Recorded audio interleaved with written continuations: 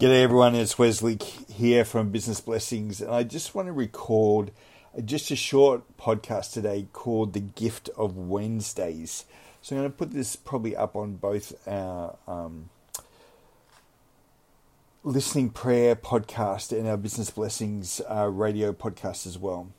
So some of you may or may not know that I'm actually doing a Master's in Spiritual Formation at the moment, and some of my reading this week has been on the power of fasting. So I want to talk to you about, just read some things out from a section of a book by Lynn Babb, B-A-B, on fasting. And the subtitle of her book is Spiritual Freedom Beyond Our Appetites. And as I was reading this, she talks about, Lynn talks about various people whose testimony about fasting. And she says, one man says, fasting turbocharges my prayers. A woman who frequently fasts believes it is a sidekick to prayer, a partner to prayer. Another man says, I believe there is a kind of clarity that comes in our prayer life when we both pray and fast. And then she goes on to talk about, when a difficulty or obstacle rise, sometimes we need to take time to pray and fast. So they talk about Kurt and Marlene in their late 30s have worked as a campus pastors for their whole careers. They have weathered many crises and difficult situations at work, and they have sat through countless meetings, brainstorming solutions with colleagues. In recent years, they have changed the way they approached challenging situations. In the past, when a difficulty or obstacle arose, they would spend a lot of time talking about options. Now they spend a day praying and fasting from food before they begin any discussions. They seek to listen to God for guidance. They have found that brainstorming solutions in staff meetings has a totally different flavour after they have fasted and prayed. Lynn talks about the fact that the purpose of Christian fasting is not to manipulate God into doing what we want. Fasting enables us to listen so we hear God's direction how to pray. In addition, for many people, fasting enables more frequent prayers. Kirsten, in her mid-20s, says, when I fast, I often target a specific need or a person as the focus of my prayers. That way, whenever I feel hungry, I can use those cravings as a reminder to pray for the need. Trent, in his 40s, is a missionary in Asia. He heard so many miracle stories from Asian Christians about fasting that he was motivated to fast when some challenging situations came up in his work. He learned that for him, fasting is the best way to nurture prayer. When Trent fasts, he eats no food and drinks only water. He is engaged in fasts of various lengths up to 20 days. He never feels good when he fasts. In fact, he says he's pretty crabby. But God enables him to pray much more frequently and powerfully. Even though he doesn't enjoy the process, God has spoken to Trent so clearly that he continues to turn to fasting to pray. A few years ago, Trent noticed his 12-year-old son was getting into a bad crowd of friends, and he had no idea how to respond. He decided his best response would be to pray. He reflects, because I don't experience much discipline in my prayer life, that means fasting. For 3 years, I fasted one day every week for my kids. As he prayed about his son's peers over the next few months, he noticed a complete turnover of friendships. His son's new friends were all Christians, and they built a supportive community with each other that helped them weather the difficult teen years. Several years later, Trent learned that his son had seriously considered suicide when he was 12. His son remembers that time as a turning point in his faith.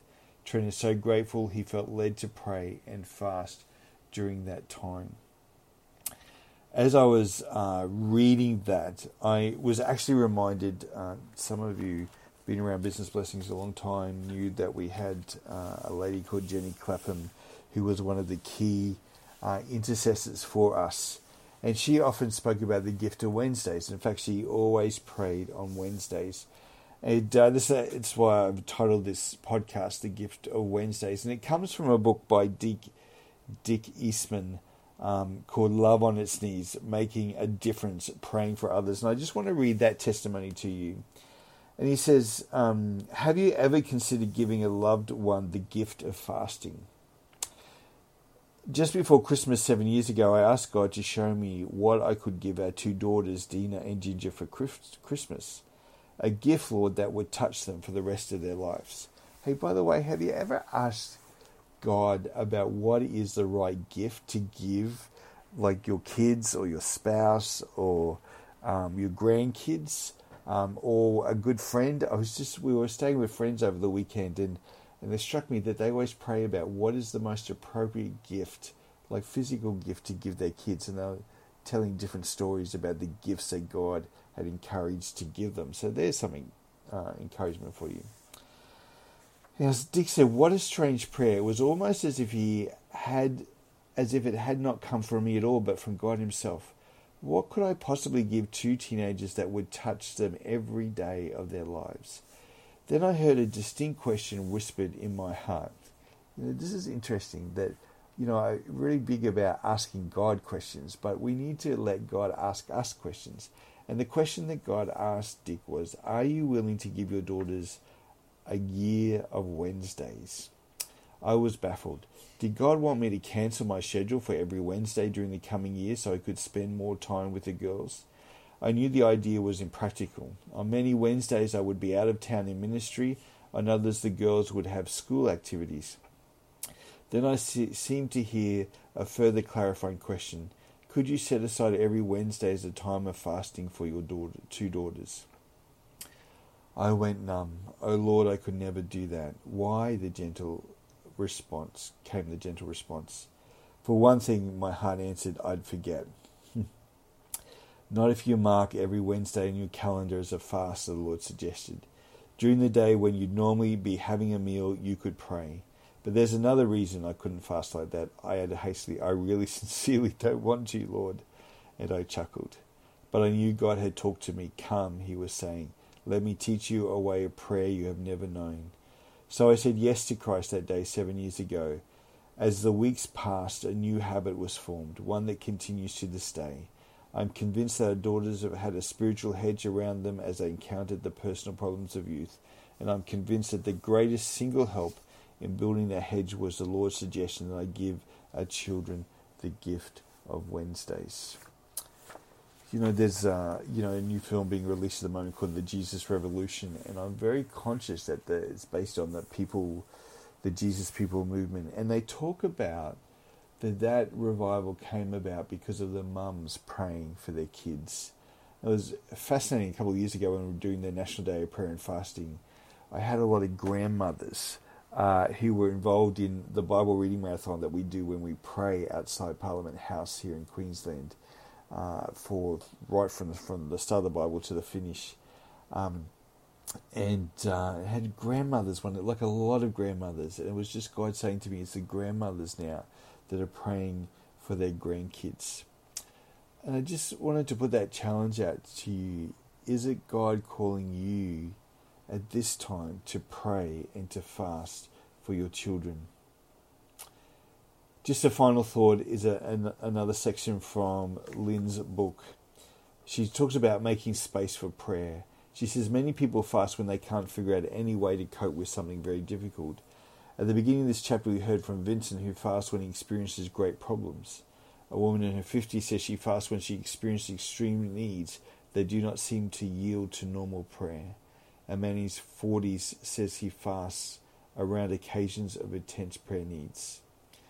Alan in his 40s fasted 1 day a week for a year to pray for his daughter's special needs. He has observed that fasting certainly creates time and space for more intimacy with God. I learned from fasting there is so much God wants me to know simply by listening rather than talking to him. Isn't that the power of listening prayer? Taking time to listen to God.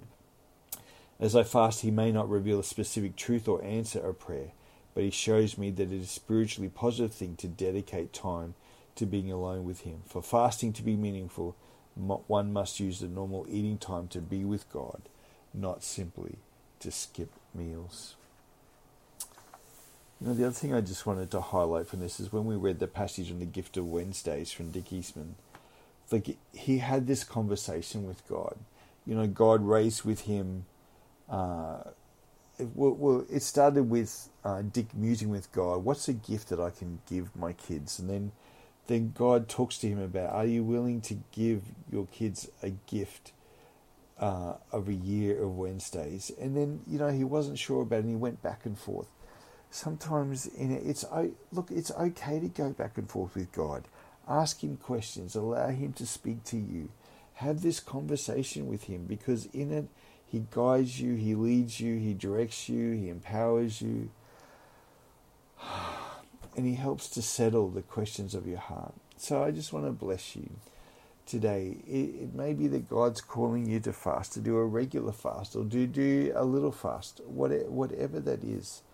But it's part of one of the spiritual disciplines to develop in your life. I'd love to hear from you as you implement this, and how God speaks to you as a result of implementing fasting in your life, and particularly fasting for your kids, your grandkids, or even your grandkids to come. It could be your nieces and nephews and your brothers and sisters, your aunts and uncles, your broader family as well.